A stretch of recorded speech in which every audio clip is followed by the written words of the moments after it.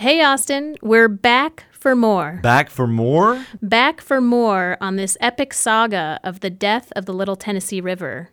And if you, dear listener, haven't yet heard episode 1 and 2 of this series, please go back and listen before we go on so you can meet all the incredible people we're about to talk about.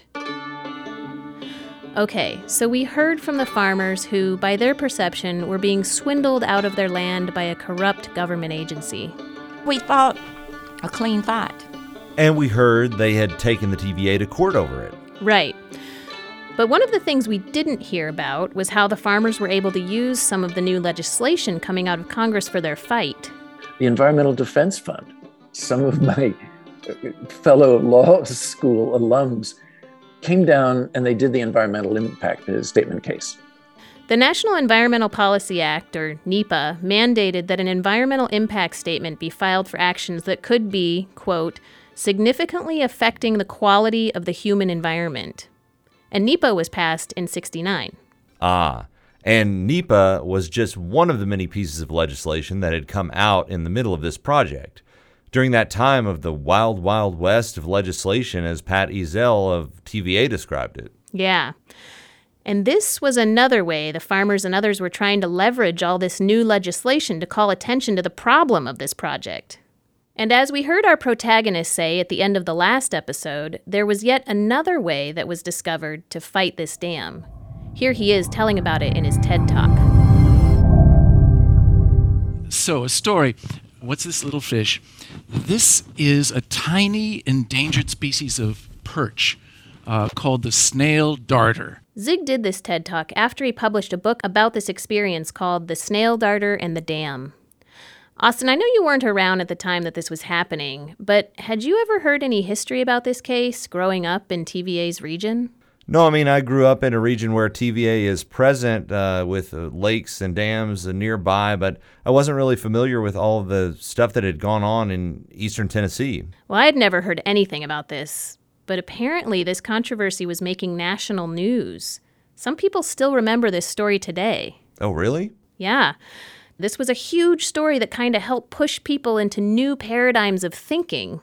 I have to say that as soon as Hank said they found an endangered species in the Tellico Project, and the 1973 Endangered Species Act has a violation provision, I was hooked from that moment on.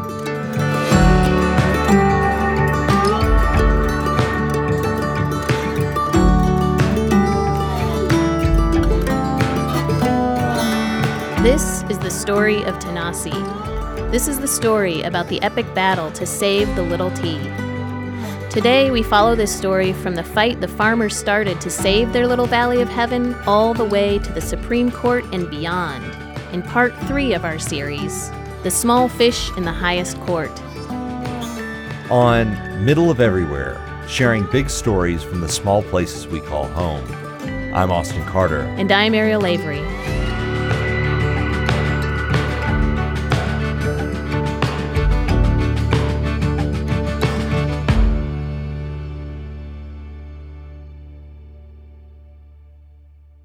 As we know, this whole controversy took place over many, many years, starting in the early 60s and going on until the gates were closed in '79 and after, for those who were so invested. And as people our age might understand the history through Hollywood, that time was full of New Age thinking. A river is God's plan for garbage disposal. A lieutenant general of the Corps of Engineers told me that once. This is our knight in shining turtleneck, Zygmunt Platter, or Zig, the charismatic lawyer we met in the previous episode. Earth Day had been extraordinarily important in getting all kinds of Americans aware of clean air, clean water. And that popular recognition was up against what previously had been an unquestioned establishment. Yeah, I think about Joni Mitchell's Big Yellow Taxi. They paved paradise to put up a parking lot. Sure, me too. And everyone wanted to hug a tree. They paved paradise, put up a parking lot. But as Zig explained it to me, there was a very different kind of culture among policymakers. Below the surface, in the politics of Washington, environmentalism was a danger. After Earth Day, it became basically a cultural battle. So what the farmers and fishermen in Tennessee had to realize was that the politics of the time was very different from the media. You know, in every day in government, there are probably 300, 400 issues that are being decided, and the press can follow maybe 2 or 3 or 4 of them. Joe Sachs, my mentor, said, you've got to find a way to force the power block to pay attention to you. This is lesson 101 of lawyering in an era of media frenzy. And Zig learned how the media at the time was shaping the national narrative. The way you sell newspapers is you simplify and then you exaggerate. Simplify and then you exaggerate. I talked to more than 120 reporters over that time, the 8 years that I was involved. There had been efforts at bringing attention to this river earlier by Supreme Court Justice William Douglas, who came down in '65 to canoe the river and meet the Cherokee, who were also protesting the dam. And so he wrote this article. He went to the National Geographic and they said, yes, indeed. And then TVA called the National Geographic and said, this is a bunch of communists trying to block American progress. So the National Geographic canceled. Everywhere Douglas went to publish his article, he was turned away. Do you know where it was finally published? In True, the men's magazine, with a picture of a woman in a bikini. That night, when we pulled the farmers together. So you remember when Zig first came into the picture at a meeting of the Association for the Preservation of the Little T and talking to the farmers who had been fighting through the courts for years already? Yeah, he came and he told them about the endangered species and that this could be a way to save their farms. The farmers took a little time that night. They sat and considered before voicing their realization. You mean this little bitty fish is what it comes down to? And it really was. The Endangered Species Act was written to prohibit agencies from causing harm. If you look carefully, it says, no federal agency shall take an action that will jeopardize the continued existence of an endangered species or destroy an endangered species' critical habitat. Those words are a charge to the legal system. And once the farmers understood that, that's when the room decided to support this one more try. And Nellie McCall's husband, Asa, he took off his hat and he passed it around, and it was not a very rich group, but that was the money that and we started selling T-shirts and we maxed out my Visa card. As Zig, the farmers, and all the other groups involved started fundraising, they also began developing another plan, an alternative that keeps the river. And it was a totally undeveloped river for recreation. It was totally undeveloped for tourism. It was totally undeveloped for history. But it was bringing trout fishermen from hundreds of miles away. And the tourism into the park, the superintendent of the park said, oh my God, this is what the park needs. You bring them up through the historic valley. The farmers are delighted to have history sites onto the Foothills Parkway, and it brings them into the Smokies. But most of it was giving back to the farmers this incredible soil.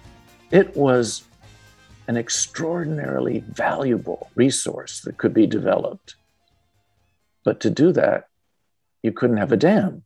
Despite the farmers' enthusiasm and vision, there was one more little roadblock for Zig. That was the night I said to Alfred, who was the farmer who seemed to be the heart of the group, I said, if we are going to do this, it has to be named what?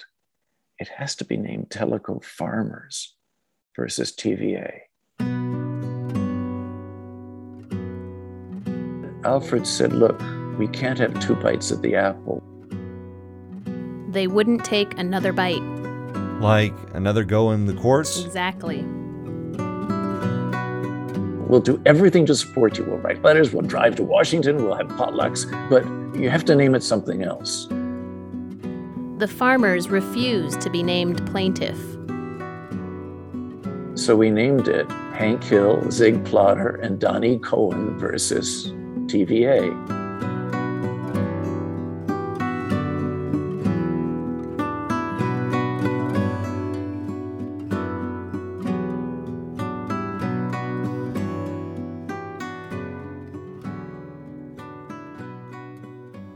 So the decks were stacked on both sides. The TVA had all the control and the funding from Congress, but the farmers had the violation provision in the Endangered Species Act. Yes, but First of all, we had to get it listed.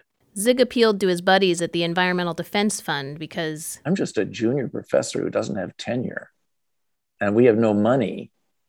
And one after another, they said, no, there's no way you're going to win this. And we want the first case for the Endangered Species Act to be a whooping crane or an eagle or a condor or a polar bear. this would be the first major case for the Endangered Species Act. So this could potentially be a defining case for what the act meant for the United States. I was running a high fever in bed with my two cats on my lap and thinking, what the hell? I have to do a 553 petition. A citizen's petition to issue, amend, or repeal a rule. Well, number one, the snail darter exists. So I put that down. And number two, it exists so far as is known only in the last remaining flowing river miles of the Little Tennessee River. Number three, it used to exist everywhere else, but it's been eliminated in dams. TVA knows about it and is accelerating its construction to destroy the fish before we can get it listed. And I sent it off to Washington. And nothing happened. And nothing happened. Well, we all know the speed at which Washington usually moves. Do you want to know how I got it listed? Adultery.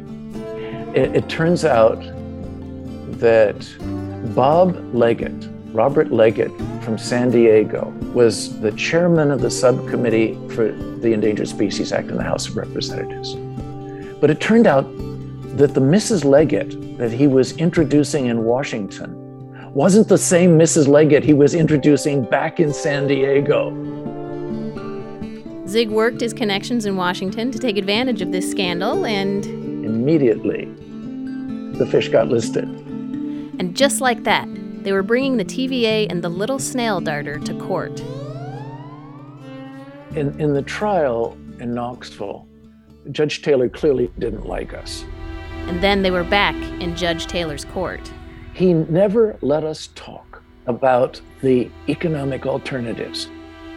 But he had to recognize that the project was not only going to destroy the habitat of the fish, but also was likely to jeopardize the fish's continued existence. He dismissed it, saying this is foolish. Zig appealed. Then it goes to the Sixth Circuit Court of Appeals. And they said, well, the judge actually has found the facts of a violation. He may have thought it foolish, but Congress wrote this law. It's going to jeopardize the fish. It's going to destroy its habitat. There's an injunction. You cannot continue with the project. Well, hot damn. Yeah, but meanwhile, Zig has been denied tenure at UT Knoxville. To the six people who voted against me, it's quite clear that opposing TVA was anathema. And the TVA obviously would not accept the injunction from the Sixth Circuit, so they appealed to the Supreme Court. When I heard that the Supreme Court had accepted our case, I was very reasonably panicked. The determined young lawyer had never fought a case in the Supreme Court before.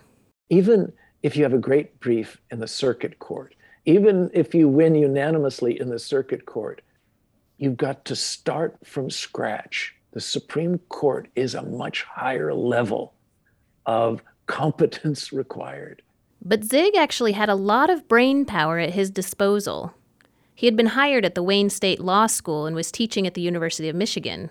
I found that I could not pull an all-nighter, but my students could. And so in Tennessee and in Michigan, they were pulling all-nighters and then sending stuff to me. Zig and the farmers had learned a lot about how to get attention on the Hill. It was like a bunch of villagers coming from Tennessee, up, driving overnight to Washington, and going through hearings, going door to door, going through the corridors, trying to make a national awareness. It's sort of like a village trying to bring attention to a nation-level problem. The people from Tennessee were magnificent in those hearings. Carolyn's mother, especially, Jean Ritchie, Alfred Davis. We had a bunch of people who would come in and talk in those hearings as if they were experienced political debaters. We had the general manager of the TVA in a Senate hearing. So one of the senators said, "Mr. Sieber, why are you taking this land away from the farmers by involuntary eminent domain?" And he said, "Well, no, a lot of them are selling voluntarily." And the senator said, "Voluntary?" Says, "Well, voluntary but unwilling." And the whole room started laughing. Little Nellie was probably 80 years old, backed a senator up against the marble wall and said, "Senator, you don't know what's going on. It's communism." When we come back, we hear what the highest court in the land decides.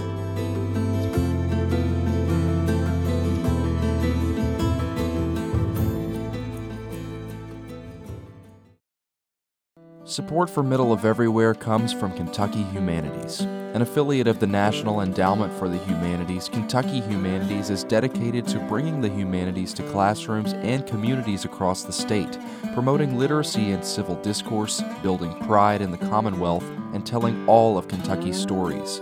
Learn more at kyhumanities.org.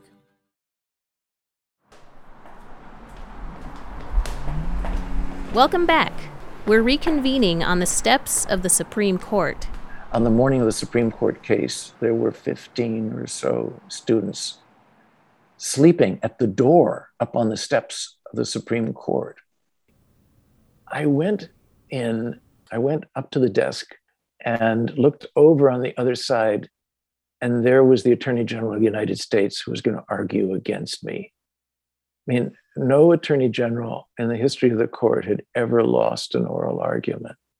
Zig evaluated the impact he might have on each justice. When you're preparing to go to court, you're always trying to read the judges who are going to be in front of you.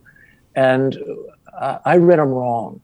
I thought Blackmun for sure would be on our side. I thought Burger for sure would be against us. Justice Warren Burger was a strict constructionist who was appointed by Nixon. So Lee Bollinger, who now is the president of Columbia University, had been clerk to Burger, and he said, "No, Burger won't like you. But sometimes you can get Burger by citing Burger to Burger." So I cited a Burger opinion to Justice Burger in the middle of the argument, and Burger got it. And during the oral argument, Justice Powell leans over and says, "Mr. Plotter, can you eat this little fish? Can you use it for bait?" Justice Lewis F. Powell was also a Nixon-appointed justice. But the case really was very strong on the facts, on the law, and on the common sense.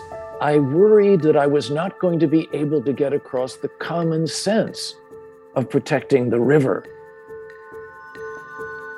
I'd gotten out of a taxi from the airport, and I walked into the little office of Friends of the Earth. And as soon as I came through the door, people were jumping up and down. You won, you won, you won. I said, we won, what? I said, well, I know Berger was against us, but no, Berger wrote the opinion. I mean, it was an astonishing moment. And this is where you hear the news media shape the story of environmental protection gone haywire. Stupid little fish. Gigantic hydroelectric dam. Like this NBC News report. It was the little fish versus the big dam builders in the Supreme Court today, and the fish won, for now. This is the fish that's causing all the trouble.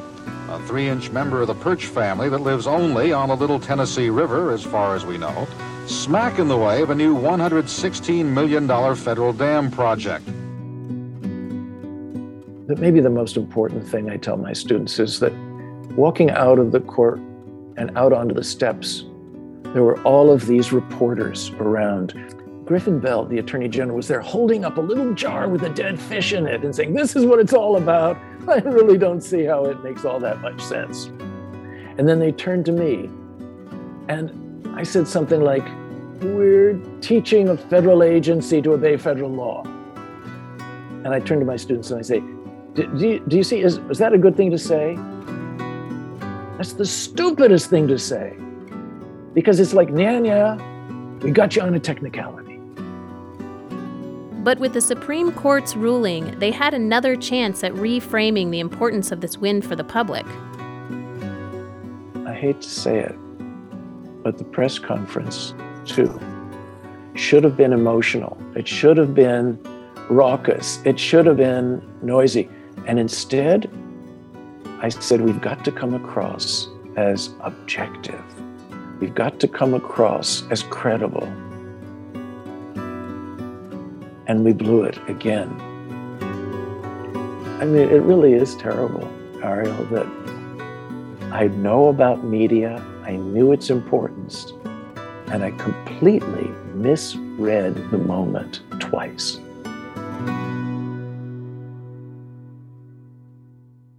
Man, this case is so much weight for Zig to continue to carry around even today. But how did the dam get completed even after the highest court in the land ruled against it? The answer to that is a bit convoluted. Even before the case was heard in the Supreme Court, Senator Howard Baker from Tennessee was working with a senator from Iowa on putting together a committee as an amendment to the Endangered Species Act. This would be a committee that could exempt a project in which it was determined that human necessities outweighed the loss of an endangered species. And I assume that this committee was put together with the idea that the committee would exempt the dam. Right. Baker was definitely in favor of the dam and working out any way he could to push the Tellico project forward. Once this group was assembled, made up of cabinet-level members, people started calling it the God Committee. Oh, wow. Yeah, I guess that really would be playing God, deciding which critters get to stay and which get to be wiped out. The God Committee is unbelievably extraordinary. Cecil Andrus, the chairman of the God Committee, the Secretary of Interior, said, I've been looking at the newspapers. This is the only fish story I've ever heard where the fish gets smaller every time it's told. So the God Committee sees presentations from both sides and looks at the project from the inside out. They have to look at what's called the cost-benefit ratio of completing the project. They look at things like potential job creation, potential agricultural production, cultural enhancement, and of course the cost of constructing the dam and stripping the valley in preparation to be flooded. And one of the most remarkable things to keep in mind at this point is that by far, most of this project had been completed already. Okay, so what did the committee find? 95% of the budget had been spent. And if you did the economics, the project's benefits would not add up to the 5% that remained to be spent. Oh man, really? There's never going to be an economic surge from just one more dam out of 68 dams. And remember, according to that NBC report we heard a few minutes ago, this project had cost $116 million. And, interestingly, the new town that TVA wanted to build, which they had been calling Timberlake, was, by this point, dead in the water. Boeing had been the only interested organization in developing this area, and they had pulled out 4 years earlier. Okay, but at the beginning of this series, you said the property values were through the roof and people were moving there from all over the place. So there must have been some economic benefit from the dam being there, right? Sure, but you forgot about the alternative. The river-based development is so much more valuable. The Secretary of the Treasury, who was on the committee, is recorded in Zig's book as comparing the two plans. After doing some math on the cost-benefit analysis, he found that the reservoir plan had a benefit of 2.2, and the benefit of the river came out at 2.3, which tells you, without getting into the nitty-gritty of the math, that the farmer's plan made more sense. For 19 years, they were fighting this case, saying this is a project that will destroy more than it would ever create. It's make-believe economics, it's power economics, and it's destroying our farms, but a lot more. The heart of this story is farmers without money, without political power, without a whole lot of education, for 19 years tried to bring the truth about a project that was going to destroy national heritage and it was going to destroy economic values for no credible reason. Every member of Congress knew that. 535 letters were sent out. Letters that said, quote, "The committee you created found a unanimous verdict that completion of the dam is not justified. The value of the project does not outweigh the value of the river alternatives." Whoa. I even got confirmation that the TVA knew this to some extent when Carolyn sent me images from a copy of the Teleco report she has.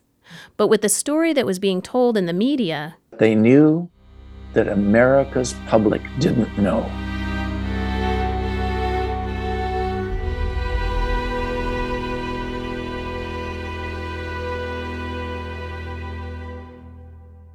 I know I've said this before, but what's so astonishing about this story is that there were so many people and groups fighting against this. There were multiple injunctions put in place, the Supreme Court ruled that it was against the Endangered Species Act, and now this God Committee, which was assembled by a senator who wanted the project, also decides it doesn't merit an exemption. And yet, we know that the dam stands there today. So what the heck could have made this project happen after all? It's male menopause. These guys came down from the north to raise a primitive region. Red Wagner, who came to TVA from Michigan. And the children are questioning their elders, and it infuriates them. There are also two terms you hear coming out of Zig's mouth quite often when he talks about this case. The pork barrel, the iron triangle. You don't understand what goes on in government unless you understand the iron triangle. The iron triangle, a triangle is the strongest geometric figure. An iron triangle is made up of Congress, bureaucracy, and interest groups, and they all have an interdependent relationship that consolidates their power base. There are all sorts of iron triangles: timber, mining, electric, banking, big pharma. When you hear about bills going through Congress in the middle of the night, the Iron Triangle is actively maintaining control. The House is expected to vote on the snail darter tomorrow. Duncan of Tennessee will introduce an amendment that would commit Congress to completing the Teleco Dam. An amendment he says will send the Supreme Court a clear message. Chris Wallace, NBC News, the Capitol. The bill gets pushed through Congress and heads towards the president's desk. But luckily, this was during the Carter administration, a president who is known for his humble beginnings as a peanut farmer, and a president who had a lot of concern about environmental stewardship. So the night the bill would be on Carter's desk was filled with anticipation for Zig, for his collaborators, for the farmers, and for everyone who had been involved in this fight over the previous 19 years. Carter was sure to veto. Frank Moore, his congressional liaison guy, had come to him that afternoon and said, "I understand you're going to veto this money bill with the little fish in it." And he said, yes, I think that it is the right thing to do in economic terms and in terms of our environmental policy. You know, good economics is good environment, good ecology. Mr. President, if you veto that bill tonight, tomorrow every cartoonist in the country is going to have a picture of you holding a little snail darter in one hand and a killer rabbit in the other. And you can't afford that kind of publicity. This was an allusion to a political cartoon in which Carter is depicted in a boat being attacked by a giant killer rabbit coming out of the water. It was based on a much lesser incident of a panicked rabbit, but needless to say, it didn't do much good for his image. And this is how the Iron Triangle plays its role. If Carter vetoed this bill, the media could portray him as a joke to the American people. So he didn't veto it, did he? The Darter won in the Supreme Court. The God Committee sided on the Darter's side. We had won. And the snakes politicians who did things in the dark and late at night and put things where people didn't know what they were voting on got it to the point to where it was actually placed on a bill. Carter could have vetoed it, being a peanut farmer himself. So that night, the news trickled down. Gradually, everyone who had been waiting, anticipating, discovered that we'd been sunk. Yeah, been betrayed. Yeah. By the President of the United States. We had hope for a little while there. Wasn't too long, no. But it's quite amazing how they did it. The first law of ecology is everything's connected to everything else. These species are telling you what is going wrong with the rivers, what is going wrong with climate. If you think about it, the Endangered Species Act was a substantive prohibition that would open up projects and programs for scrutiny.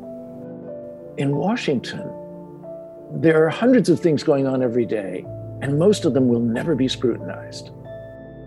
If you infantilize a complex story, people will never get to the complexity of costs, benefits, and alternatives. The danger of the Endangered Species Act to the pork barrel was that for the first time, citizens with no power, with no money, were going to be able to raise questions about the substantive economic merit of projects. Zig has often described the snail darter as the canary in the coal mine. The discovery of this endangered species was a discovery about a project that was not economically or environmentally sound. It was a discovery about a government agency that, without oversight, was operating outside the confines of the law. And if you want to take the metaphor one step further, the people from Tennessee were the little boy in the crowd saying, "The emperor isn't wearing any clothes." Unfortunately, it didn't become a media recognition of the reality. Instead, it became a caricature. The caricature of the little fish, big dam story was cemented as truth. It's all people really heard for the longest time about this case. Zig failed to get the eyes and ears of the media on the steps of the Supreme Court, in the press release after the Supreme Court win, but most importantly, in bringing to light what was happening to the farmers. Remember what Zig told the farmers that first night at the fort. It has to be named Tellico Farmers versus TVA. And that way the reporters would come and they would say, well, your farm is being flooded for a lake. No. My farm isn't being flooded for a lake. They're condemning me at $300 an acre to resell to industry for a make-believe city. That's how they're justifying this up in Washington. It is corrupt. Our farms are being taken by condemnation, not for the lake, but to justify a land swindle. The farmers did everything right in an American legal system that had all the facts, had all the law it needed, and had all the common sense it needed. everything is connected to everything else, and this little fish is really connected to the present and the past and the future of American society. I don't think that's grandiose. I think that's a real slice of truth that we all are going to go on living. If only it had been Tellico Farmers versus TVA. I guess we thought we'd already lost as farmers once. And then we're just going to look at it and go, well, they've done this before, and we've asked them, why are they coming back? And I have people say, well, if you had to do it again, you wouldn't do all that. But I tell them I'd do it in a minute. I wouldn't lay awake thinking what I'd do. I'd do things different, but I'd do more. If I had to do over again, I'd fight harder. This is the land of the free. You have to realize, I wake up in the middle of the night sometimes, and Anne would say to me, "Snail darter?" Yeah. Oh, she'd turn over. Oh, damn. I'm kind of disappointed that the farmers wouldn't be named plaintiff. I just can't believe that could have changed history. I know. There's something in this story about the way small-town, rural folks might live their lives and make life-changing decisions in a very different way from big federal corporations. They couldn't have two bites of the apple kind of said to me that they couldn't play a corrupt game the way they saw TVA playing. They didn't want to get around the law the way they thought TVA was. They believed in the protections of the Constitution and trusted that somewhere along the line it would break the iron of the triangle and the foundations of American values would prevail. I think a lot of people want to believe in those ideals in the face of the contrary. Sure. But after Carter failed to veto, as you can imagine, the farmers would try anything.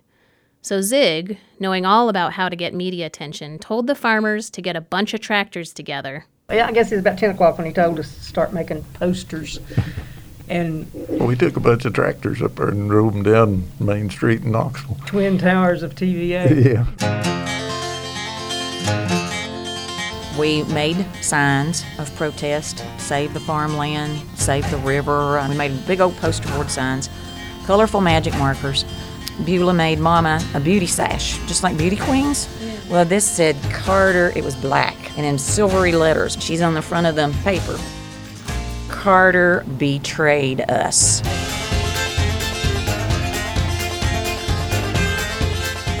Do you know what a two-cylinder John Deere tractor sounds like? It's got the pop, pop, pop, pop, pop, pop, pop, the pop. So we had tractors of all kinds, and that two-cylinder piston would pop off that like a canyon wall. It would be like backfiring going on. And to see the faces of the people on the sidewalks, because they didn't know what was coming, and it was just like, oh my goodness. And to watch Mama and Daddy and know that these tractors had been on the river and that they had worked the land, and here they were protesting for us. It made the news that night. But, a lot of people, I'm sure, thought them people nuts doing that. Knoxville knew we were there that day. But no, and at the same time we were there, TVA was back at work over at the canal. I mean, they did not waste a minute.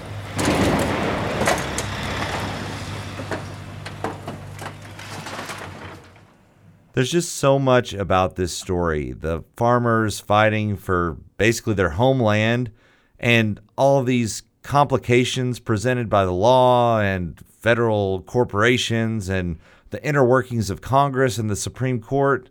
But there's still this huge chunk missing for me.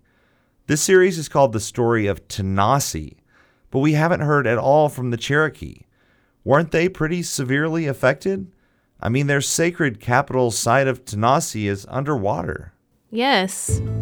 You know, there were threats of violence and everything else, but I mean, people who were close to the situation said things had gotten very heated. So Tellico was sort of caught at this interface of huge changes in archaeological thinking, environmental thinking, civil rights thinking, the role of government agencies, and on and on and on. So it was kind of caught in the sort of the vortex there of all these things that were happening.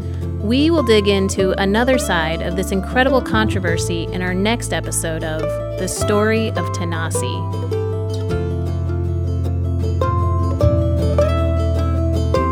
You can find images of Zig, young and old, the snail darter, and other things we talked about on our website at middleofeverywherepod.org or on Instagram and Facebook at middleofeverywherepod, and on Twitter at rural_stories. If you want to learn even more little tidbits about this story, sign up for our newsletter, which you can find on our website. This episode of Middle of Everywhere was produced by me, Ariel Lavery, with editorial help from my co-host, Austin Carter. Our editor is Naomi Starobin. Our theme music was composed and recorded by Time on the String Sound Studio in Paducah, Kentucky. Other scoring was from APM Music. Marketing and sponsorship support comes from Dixie Lynn. Thank you to our intern, Annie Davis, for all her fact-checking. Middle of Everywhere is a production of WKMS and PRX. This program is made possible in part by the Corporation for Public Broadcasting, a private organization funded by the American people.